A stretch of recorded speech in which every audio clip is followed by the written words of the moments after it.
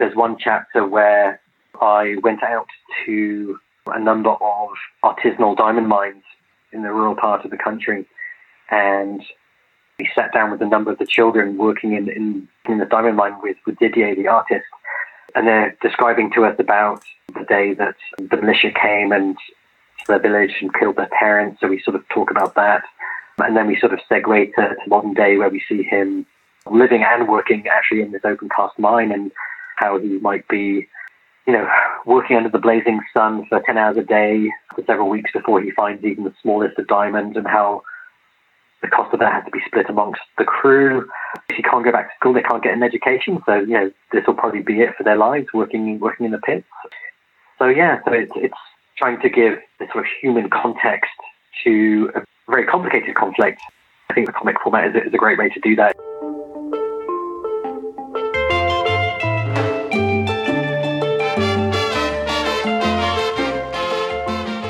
Mark is a journalist who has developed a series of graphic novels with people in extraordinarily tough situations. These include kids affected by conflict in the Central African Republic, returned combatants of the Lord's Resistance Army in northern Uganda, and people targeted for witchcraft in Nigeria, amongst other topics. We talk about the process of building these stories responsibly with local artists.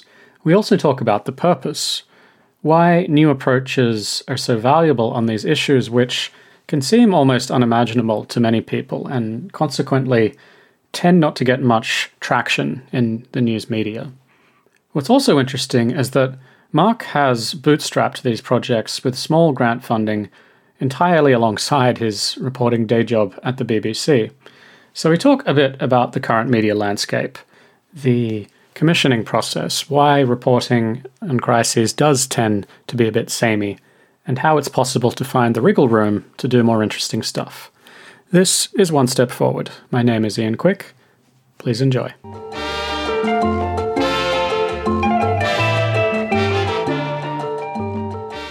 I do usually start these in the same place. If you are meeting someone socially in the UK, in this case, at the pub, at a wedding, whatever, how do you describe this work that we're about to talk about?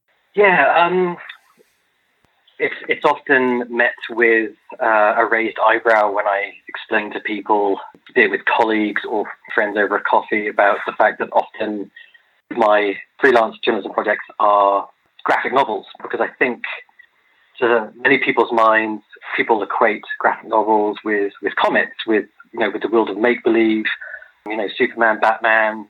I think they're quite surprised to think that graphic novels can be used to tell non-fiction stories, particularly, issues like the impact of kids in conflict, Nigerian kids being accused of witchcraft. I think they find it difficult to sort of relate the medium with covering that type of topic.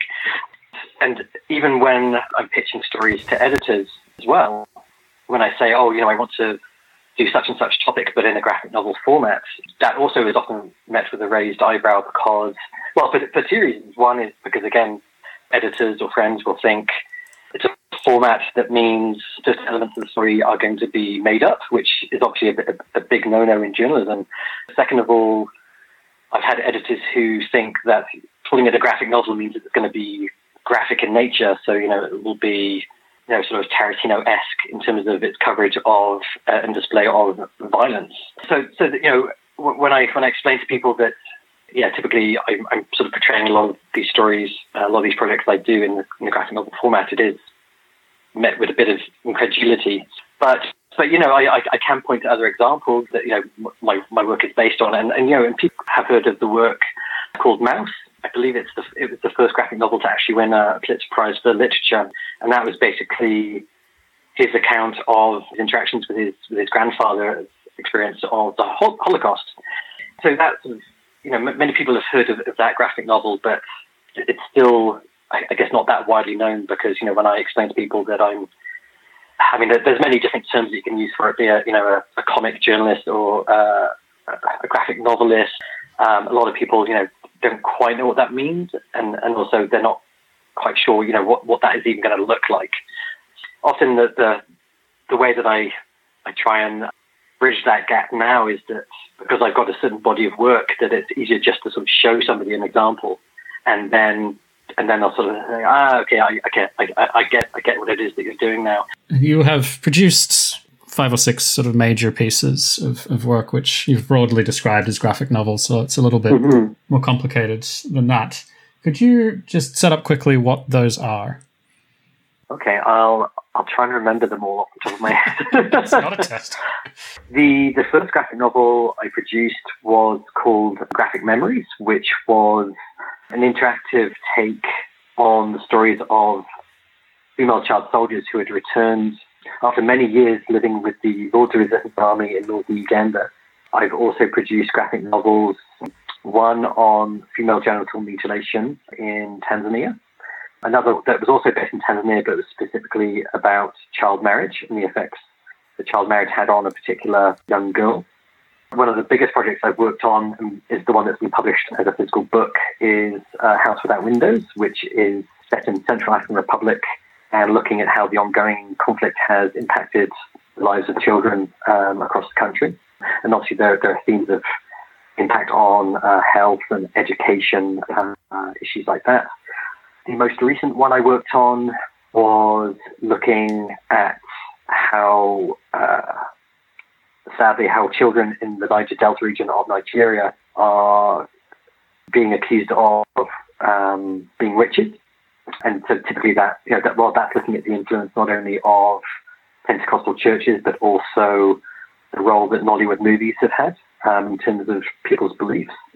And just to contextualize that a little bit, if we're talking about, say, Central African Republic, I mean, what does a scene in one of these graphic novels look like? What is the sort of course of events or the kind of story that's being told? So, rather than just being fairly pedestrian socio-political analysis of what's happened and continues to happen in the conflict, I wanted to obviously show it through the eyes of a child. And so there's one chapter where I'm looking at the impact on education. So I went out to a number of artisanal diamond mines in the rural part of the country and basically sat down with a number of the children working in the diamond mine with Didier, the artist. And they're describing to us about the day that the militia came and to their village and killed their parents. So we sort of talk about that. And then we sort of segue to modern day where we see him basically, living and working actually in this open cast mine and just the challenges that he has, trying to support himself, how he might be, working under the blazing sun for 10 hours a day for several weeks before he finds even the smallest of diamonds, and how the cost of that has to be split amongst the crew, and how basically his education has been interrupted. So, these kids are maybe 12, 13, 14, and they basically can't go back to school. They can't get an education. So, this will probably be it for their lives, working in the pits. So, so it's trying to trying to give this sort of human context to a very, very complicated conflict. And again, I think the comic format is a great way to do that. I guess the logical follow-up question would be, if Art Spiegelman is having these conversations with his grandfather, and that sort of provides a personal entry point, and perhaps the medium makes it easier in a way to tell a story that is personal. What was the appeal of that approach for you? And I know there are differences between those different pieces of work and sort of how they're executed, but opting for a graphical medium using some photography, but mostly a graphic novel kind of medium, as you say, what was the start point for that for you? I was always a big fan of Spiegelman's Mouse, and I've also been a long-time fan of the work of another journalist called Joe Sachko, who is basically really the godfather of graphic novel journalism. He's produced such books as Safe Area Garage, which is a visual sort of reporting of the Bosnian genocide. Mm-hmm. So I'd always been a real fan of the medium to tell these non-fiction stories. And my background actually before I got into journalism about 7-8 years ago, I used to be a computer programmer.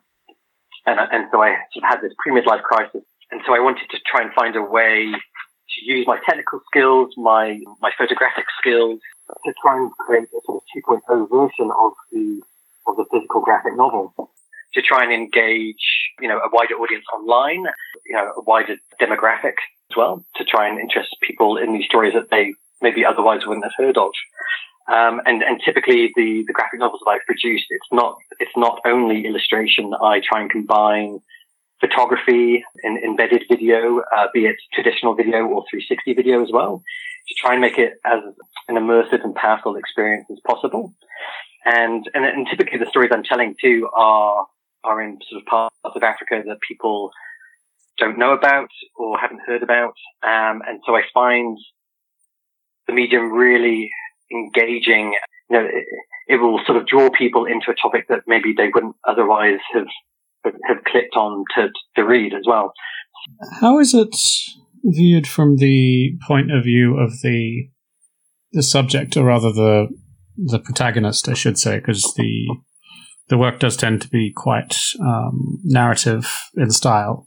Is there something about it that is more accessible or easier in some sense for protagonists in what are very violent and disruptive and unpleasant in many ways stories? What is it like from their point of view, do you think?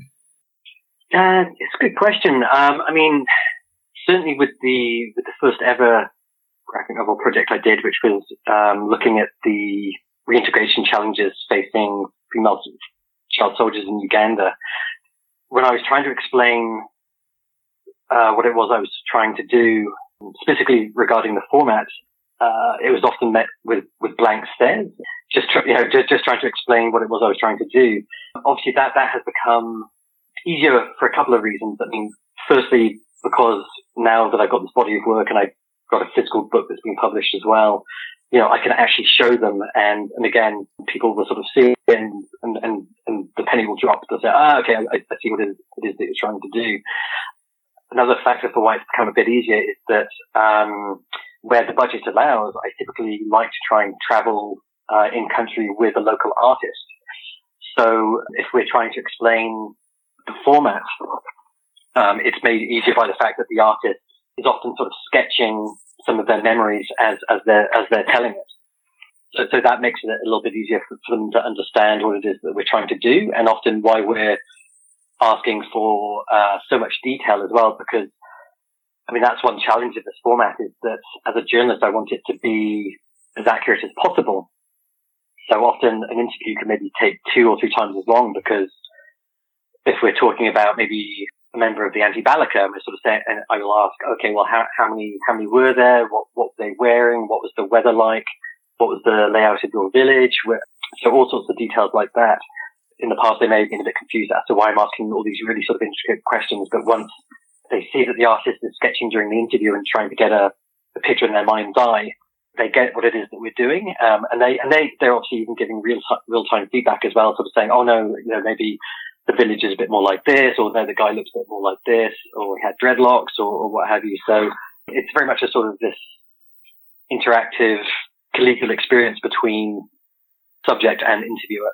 Mm. There's a episode in the Central African Republic in which one of the people that you talk to says, street kids learn to deal in half-truths and in lies due to having to navigate this very kind of turbulent and very dangerous at a day-to-day level environment. Do you think that this format, this approach, helps establish a truer narrative or a more complete narrative? Was that one of the underlying motivations, that something was kind of missing or too superficial in crisis reporting, within air quotes, as it's normally done? So in terms of if it's still sort of showing the complete, true in inverted quotes story, I mean, you face the same issues as with TV reporting or radio reporting, in the sense that you're taking somebody's story at face value, and obviously I will try and corroborate their story through additional interviews. But I think one benefit of the graphic novel is that you're able to show the modern day, well, the way that I do the graphic novel anyway, you're able to show the modern day part of their stories, be it in the example of the street kids, where they're living and how they're trying to make a living. But through the illustrations, you're also able to complete the story. Basically, you're able to go back in the past and through illustrations show the narrative up until present day, which is obviously something that I think is harder to do with other mediums, unless you're sort of doing these sort of cheesy reenactments. It's one thing for somebody to narrate a story, but it's another thing to actually illustrate it and these illustrations, making them as accurate as possible to sort of really show you the sorts of experiences that these people have gone through. Mm.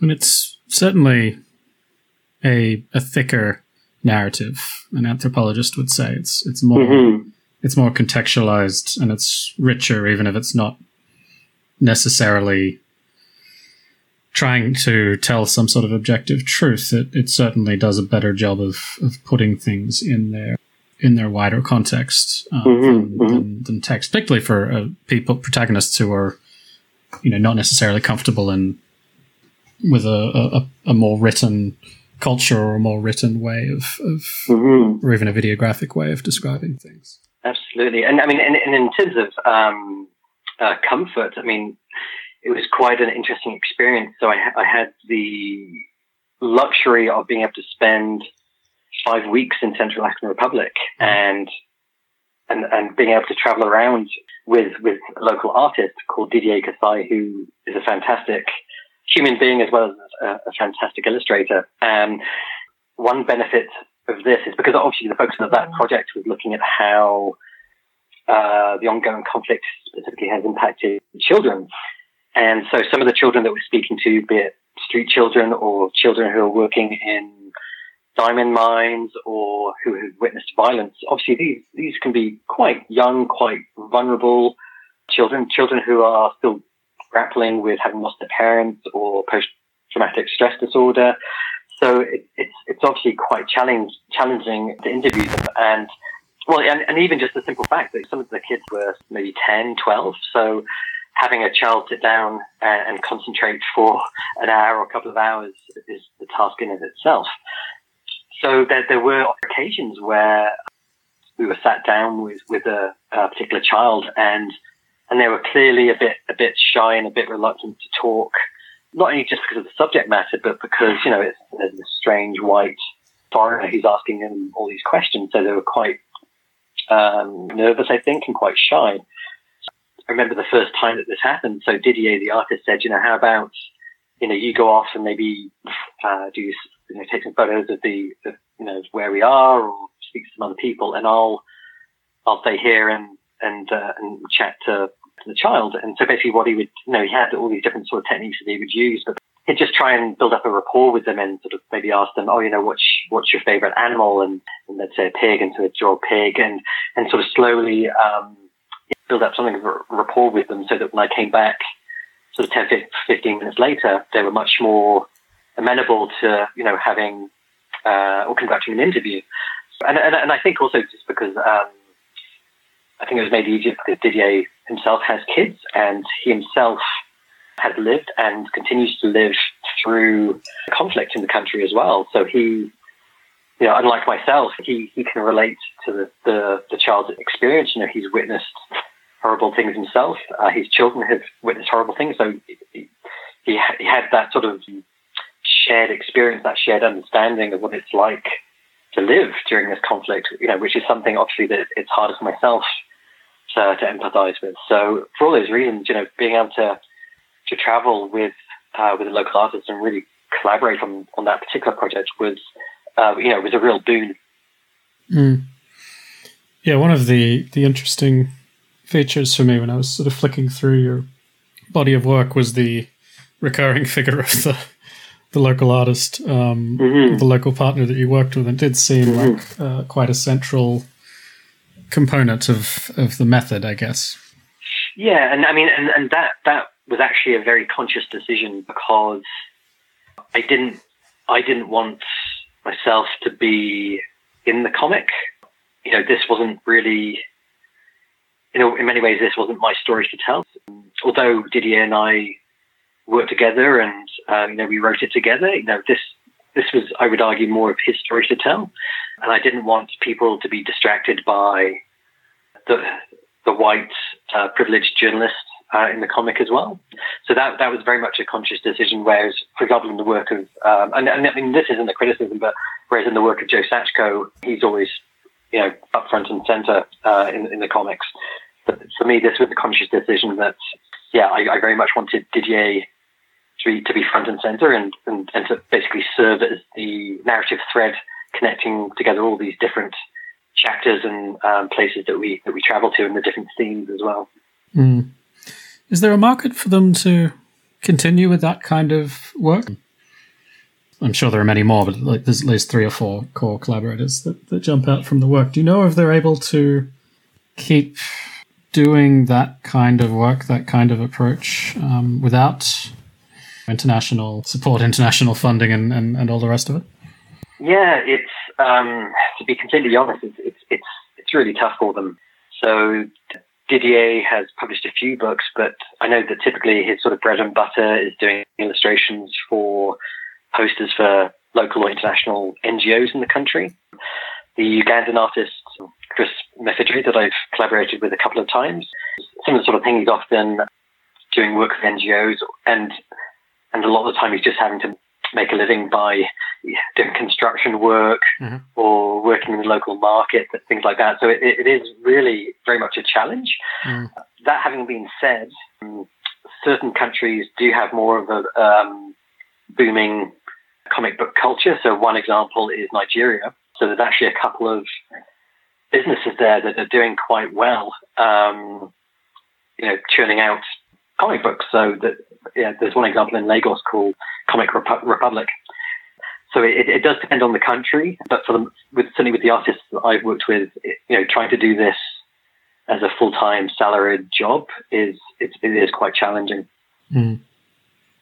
I was looking through, and speaking of that, when I was looking through your own body of work, what was striking is that at the outset you were very much a working journalist in Canada at that time, doing predominantly local stories. Then a few sort of print-based things in Mozambique, for example. But then, of course, you did this project in Uganda with returned combatants. And I'm quite curious how you managed to get that off the ground almost as proof of concept. I'm sure the later projects were also difficult, but that first one must have been monumentally difficult to get going. What compelled you to do that, and how did you make it happen? Yeah, it was very, very difficult.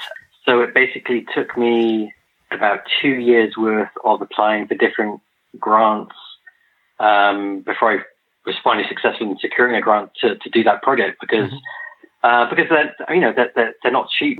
By the time you factor in obviously travel, accommodation, the artist's salary tends to be a big bulk of the cost as well. Yeah. It's not something that you can really self-finance, because it's sad to say that often these projects you don't get paid a lot to do. So without these grants, you'd basically be doing them at a loss. Basically, I was trying, as I said, for a couple of years to try and get funding. And I think what helped in the end was I developed a proof of concept. So on a previous trip that was just paid through my own finances, I basically did some interviews, took some photos, and I had the Ugandan artist just do some illustrations for free, explaining that this was basically, we were having the struggle with funders and I think editors as well, saying, I want to do this graphic novel about returned combatants, but I want to do it in illustration form. And typically the editors I was dealing with, they tend to be these sort of older, traditional sort of grey-haired generation that maybe didn't quite even know what a graphic novel was. So I think they were reluctant to commission something. So I programmed a sort of custom-made web page. It wasn't as slick as some of the ones that I've done more recently, but basically just as a proof of concept to sort of show, this is how it would work, combining illustration and photography with videos that you can click on within the panels. And I included a link to that prototype in a particular funding application. And I think that did help, that people could see, oh, okay, we can see how this is going to work. And that, with an online audience, it could really engage an audience in this topic. And so, I'm eternally grateful to the European Journalism Centre who funded that initial project, because, honestly, without that, it wouldn't, that original project wouldn't have come to pass. And I doubt very much that the other projects I've done probably wouldn't have happened as well, because the first Uganda project was really successful. It ended up actually winning a World Press Photo Award for multimedia. So I think that sort of really established it. It basically became a great calling card for me, because when I was applying for additional grants after that one, I could sort of say, well, there's this one that I've just done. It's just won this prestigious international award. So there's clearly a market for it. But let's forget the format for a moment. Why Uganda? Why returned combatants there? It was that particular story actually came out of an assignment I was doing in Canada. As I'd mentioned before, I had this, what I refer to as my pre-midlife crisis in my early 30s. I'd been a programmer for about 15 years. And after spending some time in Rwanda with my wife, I decided that I wanted to go back, that I wanted to tell people stories, that I wanted to go back to Canada and to do a master's degree in journalism. And it was as a result of an assignment that I happened to be doing in Canada on the challenges facing former child soldiers trying to emigrate to Canada, that I was speaking to an expert who said, if you really want to report on a story that hasn't been done before or is underreported, it's basically about the challenges facing child soldiers once they come back from the bush, and specifically female child soldiers. So sure enough, I did some online research and found that really not a lot had been written about that topic. And so I think as any reporter, often you're trying to look for stories that haven't been told before. So that was really the initial motivation for that particular story. And what were you thinking at that time in terms of intended audience for that story? And as you say, an underreported story. Where did you envisage that going? Because it's a format that, as we said, is kind of largely about the narrative and the personal stories and experiences, and in a way about empathy. So I'm curious sort of what you had in mind as the outcome you were looking for and the audience you were looking for with that product. Yeah, certainly in terms of outcome, I was wanting to, as a journalist, you're trying to educate people about, global issues. And although a lot of the stories that were told in that Uganda project are fairly dark and depressing, there's also positive sides to it. So often with a lot of the African stories that I'm telling, I'm trying to also combat this very sort of negative stereotype of the continent as well, to sort of show that there are local organizations helping people who are dealing with these issues, that a lot of these people are trying to make the best of what they can. It's not all about hunger and conflict and what have you. So I'm trying to sort of get across that side of these countries as well. In terms of audience, certainly trying to target, I guess, a young audience with the sort of graphic novel format. And on that note, some people have sort of said, the use of the graphic novel format is just a gimmick or a fad. But my counter argument to that is often, call it what you want, but if it engages a new audience and these global issues or these underreported issues, then, at the end of the day, who cares? But I would like to think that, despite the format, I'd like to think that anybody, be it, a teenager or somebody in their 60s, would still want to engage in the format. That would be my hope. Do you Do you know what kind of audiences have accessed it? Is it possible to get insight into that, without getting into wonky sort of metrics questions? How would one know if new audiences were being reached, or did you have feedback of that kind that spurred you on to do more of it? I know media outlets certainly have analytics tools that will tell you a sort of breakdown of age, gender, number of views, engagement minutes, things like that. Unfortunately, however, as a freelancer, a lot of the outlets that have taken these projects, I don't have access to those specific detailed analytics. I only really know about things in terms of numbers of views. Certainly in terms of numbers of views, I know that they've done really, really well. The most recent one that I did for Al Jazeera and BBC on kids being accused of witchcraft in Nigeria, I know that we're talking millions of views. So certainly it's a format that seems to resonate. I should also say, in terms of impact in the countries themselves, I did one graphic novel in Tanzania which was focusing on female genital mutilation, or FGM, and child marriage. And with that particular project, I always knew that I wanted it to be available in English and in Swahili, the local language.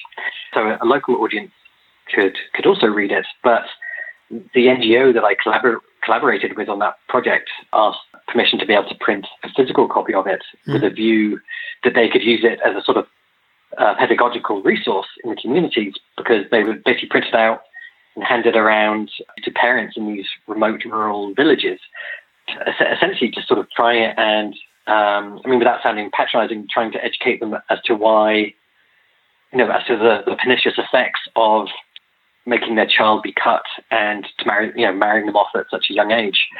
So in terms of, the sort of educational tool had a really, I think, strong impact in Tanzania, and also the Witchcraft Project in Nigeria. I know that similarly, the local branch of UNICEF is looking at translating it into the local dialects, again, with a view to distribute it in schools, and also to give copies to the local government, which arguably isn't doing enough to cut down on these witchcraft accusations as well. So, and to me, that is probably more meaningful as a journalist, I think, than numbers of clicks or eyeballs on an article. Trying to have real impact on the ground, as opposed to just getting your piece tweeted X number of thousands of times. Indeed. I just listening to the examples that you gave there, the range of subjects is pretty diverse. We have return combatants in Uganda, we have FGM in Tanzania, we have experiences of sort of street kids and marginalized kids in Central African Republic. You've done other work on sex workers in Mozambique, for example. What ties these together? What's the common thread for you? Certainly, I guess, and again, I not for this to sound patronizing, or because a lot of these communities, but in terms of the Mozambique prostitutes, in their way, they were actually very empowered. But I guess I tend to gravitate towards people who are disadvantaged, vulnerable, whose stories maybe aren't widely known, and so maybe the hope is that by publicizing what these people are going through, that maybe it'll have some small ripple effect, be it through donations to a charity or what have you. But yeah, it's very much a cliche, but trying to give a voice to the voiceless. The label is typically being used to the format of 360 video, but I think, as with 360 video and graphic novels, they've often been referred to as empathy engines. So this unique format that maybe is a bit different, is immersive, that can try to maybe reach the parts that other media can't reach. Probably I can try and back that up with a clear-cut example. So with the Central African graphic novel, that was quite a unique project because I used 360 video in that project as well. So basically, there's one chapter where I'm talking about how many kids, as a result of their parents being killed, they're having to work in these extremely dangerous conditions in these artisanal diamond mines. And so, you have illustrations and you have photos, but unless you're there, I mean, it's really very difficult to comprehend the scale of these mines and just the hard conditions that these 10, 12-year-old kids are working in. So on the pages where you see the illustrations or photos, you can click on a video icon and that pops up on the screen, and basically you see a 360 video. So basically what that means is that using your mouse, you can look 360 degrees around horizontally and also vertically. And so you really do feel like you're there. And also if you watch these videos using special 360 goggles, you hear digging and you look behind you and you see these children behind you, digging, looking for diamonds. So I think that's the great thing with these formats, is that, just trying to immerse people in these environments and to try and sort of break down often what I see as a sort of, empathy gap. Hopefully make people want to take action, even if it's just through sort of donating to a charity or something like that. Mm. I almost struggle to sort of position this genre-wise. Well, the sort of crisis reporting or war reporting, has a relatively well-established formula, relatively sort of small group of people do it who all know each other. It's certainly not conventional foreign desk stuff. Do you have peers? I mean, where does this get located in a newspaper or when it's commissioned? Sort of how did you pitch this within the wider news ecosystem? Typically, when you're pitching it, I mean, it's typically going to be the online editors that you're pitching to. Just given the fact that it is multimedia, it's going to work best on their digital platforms. Now that has its own challenges because some CMSs or content management systems of media outlets can be fairly basic, but certainly certain outlets have experimented with this format before, and they're the ones that I typically look to. So you've got innovative outlets like Guardian, Al Jazeera, Huffington Post. So in terms of the pitching process, I'll sort of tend to reach out to those organizations first, reaching out to the online editor. Mm-hmm. Having said that, I'm always keen to try and get it in print as well. And again, it often depends on how receptive the foreign editor is for the paper is. So with the Toronto Star, often what we would do is not print the whole comic, obviously, because they tend to be quite long, but print maybe dozen panels of a particular anecdote in a chapter, and then superimpose on some of those QR codes, which I'm not sure if you're familiar with QR codes, but they basically look like a little funny square barcode. So you just imagine you're having breakfast in the morning, you've got your paper there, you're having your cereal, and you're reading the printed panels. Mm-hmm. But then over this QR code, you can just hover your smartphone over it, and then up pops either a traditional video or 360 video. So it's this sort of augmented reality experience that you're reading about this kid in the diamond mine, and suddenly as you're eating the cereal, you've got this kid talking to you about what it's like to be working in an open mine. So I think in a way, the fact that you've got that sort of physical paper plus the multimedia, I think it's a really sort of powerful combination. And it can even be, and it's accessible anywhere, be it on at home or on the bus or wherever. It's sort of an interesting combination of the old and the new. My mind goes back to the dreadful Phantom comics and what have you, which I did as a child read, but were certainly not written with a great deal of thought or care, and certainly we're not. Well, it's kind of interesting to me to invert that, right, and have it be something that's very current and very serious and factual, if narrative in style, but using in a way a very old mode of presentation. Yeah, and I mean, and I should say as well, I mean, the Central African book has been printed.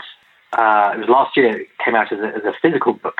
I mean, in French initially, but it's actually going to be coming out in English next April.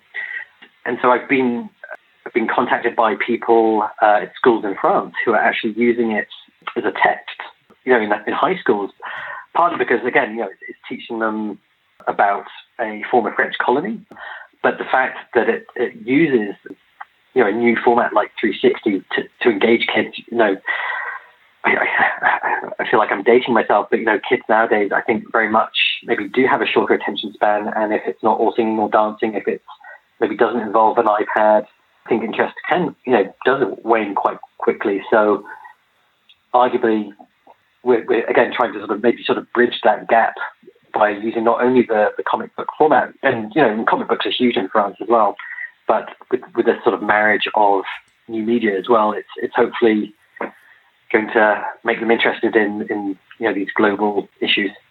Have you evolved the approach? You've done 5 or 6 of these now, depending on how you count. I mean, what have been the major points of learning in terms of the process in country, or in terms of the product, and what works for perhaps a somewhat mainstream audience who doesn't know the issues super well? Yeah, definitely. I mean, there's not many people who do this, so it's really been just learning by doing and learning from failure, really. And so I've come to learn that it's really important to do as much work as you can before you even go to the country. I mean that sounds obvious in terms of the background reading and what have you, and establishing potential interviewees before you go out, organizations that maybe have to facilitate your research. But in terms of the graphic novel format, it's more to do with basically storyboarding and brainstorming certain ideas with the artist before you even go out. And one technique that I employ in many of the comics as well is this sort of what I call hybrid images. So whereby I'll maybe take a photo of inside a church, for example, where maybe an attack happened, and then I will have the artist superimpose on the photo drawings of that event. So it's the sort of marriage between past and present, and in terms of sort of symbolizing this, how people remember something that happened in a particular place. So I'll in terms of the storyboarding process, I'll need to know what sort of photographs or videos that I'll want to take in advance as well. So that's really, really important. In terms of other processes, a big one is in terms of actually writing and structuring the graphic novel after the field research. The best way that I've done that is actually using Google Docs, a Google spreadsheet, I should say, really.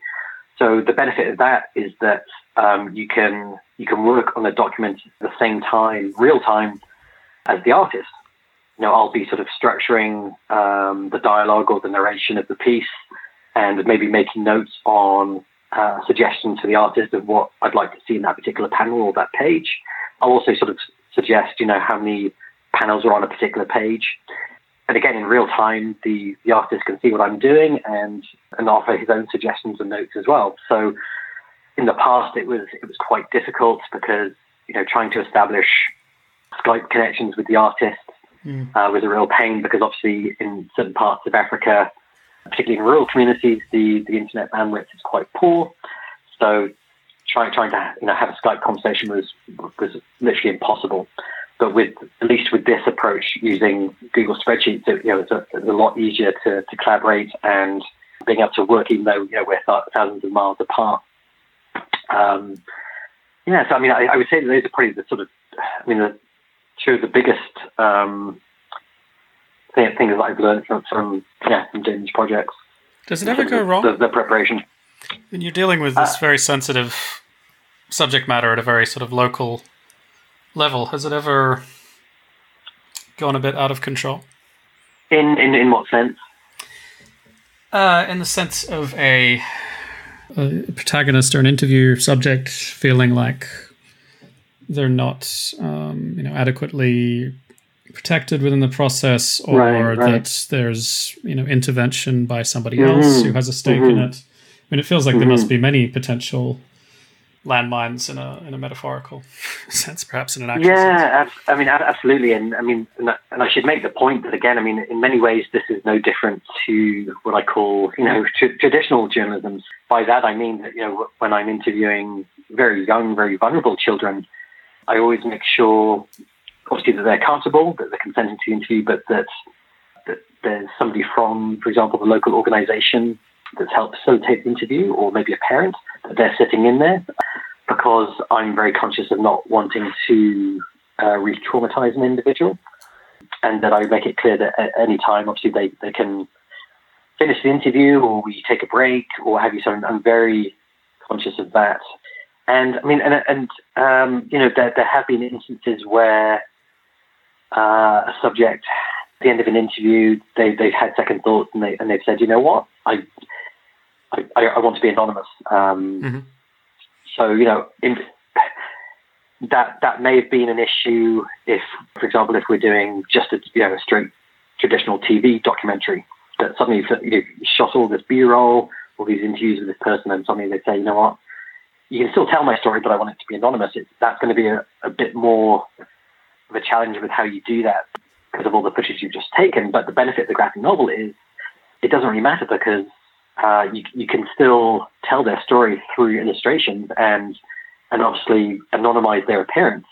So that's one good advantage of the format, and one that obviously I've utilized a few times to tell people's stories without maybe using their image in a photo or video. Will you keep doing this? The process of securing grant funding for one-off projects is notoriously exhausting. I mean, is that the model? Do you keep doing projects from time to time like this? How do you envisage this going forward? Yeah, it's a good question. I mean, to be honest, if I could do this full time, I would. Mm-hmm. The big challenge is funding, and despite the success in terms of awards of the projects, it's still incredibly hard to get editors to commission them, and I don't really know why that is. So typically, these are funded through external grants, but it's becoming more and more of a challenge because there's fewer and fewer organizations who are offering these grants up. So, for example, I mentioned earlier the European Journalism Centre that used to do these innovation grants, and sadly they no longer have the funding to give those out. And that was one of the big ones, because they used to offer up to 20,000 euros for a project, which is incredible. And so there's really only a handful of organizations now that will stump up that kind of money to be able to do a project like this justice. So, I mean, looking forward, I'm still trying to get funding to do these types of projects, and there's a project right now that I'm looking, I've been looking at for the last 9 months or so, trying to get funding to do, and it's around homophobic violence in Ghana, and I think it's partly the format. I think it's partly the topic that maybe puts people off. I'm not sure, but it's certainly one that I want to keep on. It's certainly a format that I still want to engage with in the future. It's just trying to find the money to do it. Well, it must be difficult to combine with the ordinary work of a salaried journalist. I don't know if you are on salary. Well, it is. I mean, the ordinary career track, let's say, for a journalist. Exactly. So, I mean, typically, my day-to-day job for the last 6 years has been with the BBC, and so often, it's been a challenge even within the organisation to try and get projects commissioned. And so, because I do very much see these as passion projects, that in the case of the Central African project, I basically took 5 weeks off my salaried position to go and do the project. And I ended up taking, I think it was about 2 weeks of my holidays and 3 weeks unpaid leave to be able to do that. And, and I was fine with that. I mean, again, as I said, these are passion projects. And I certainly, in terms of money, I didn't get into journalism from IT for the money. It's about doing something that you're passionate about that maybe will make an impact. And so with that project, once I came back from Central Africa, I was basically having to work on it in my evenings and my weekends for a few months. But it was worth it. I would do it all again. These projects do get engaged with, and they seem to elicit a wonderful reaction. And so clearly there's an audience for it. It's just I think a case of trying to convince media outlets of that fact. You've scratched your early mid-career itch at this point. Definitely, yeah, definitely. Well, it is a I don't know if irony is the right word, but it is striking that without that first act doing more technical things, you would not be equipped to see things, to conceptualize things in this way necessarily, let alone sort of execute them, obviously, but just to, as you say, storyboard and conceptualize what it looks like. I think, you probably don't have one without the other, right?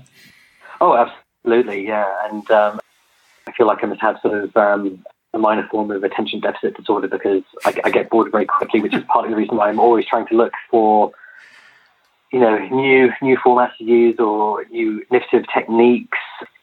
I get bored very quickly and very easily. So, I'm always trying to think of ways to sort of, maybe use drone videography more, or I'm keen to sort of experiment with audio and 360 illustrations to tell stories as well. So I'm always trying to sort of up the ante with every project. It would be interesting trying to do a sort of graphic novel where, I'm using a bit more user-generated content as well, which is one idea I've been having with the Ghana story that I mentioned.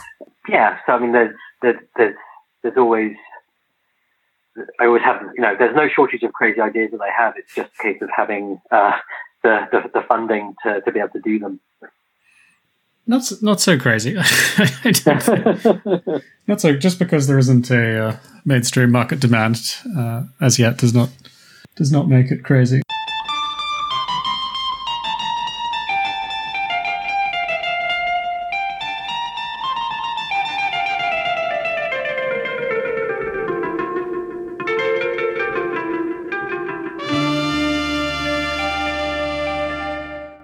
You are listening to One Step Forward. We are all about stories of working for social good in hard times and tough places. My name is Ian Quick. Thanks for listening, and just a quick reminder, this podcast thing only really works by word of mouth, so if this episode resonated with you, please share with someone you know who might be interested, rate us on iTunes or anywhere else for that matter.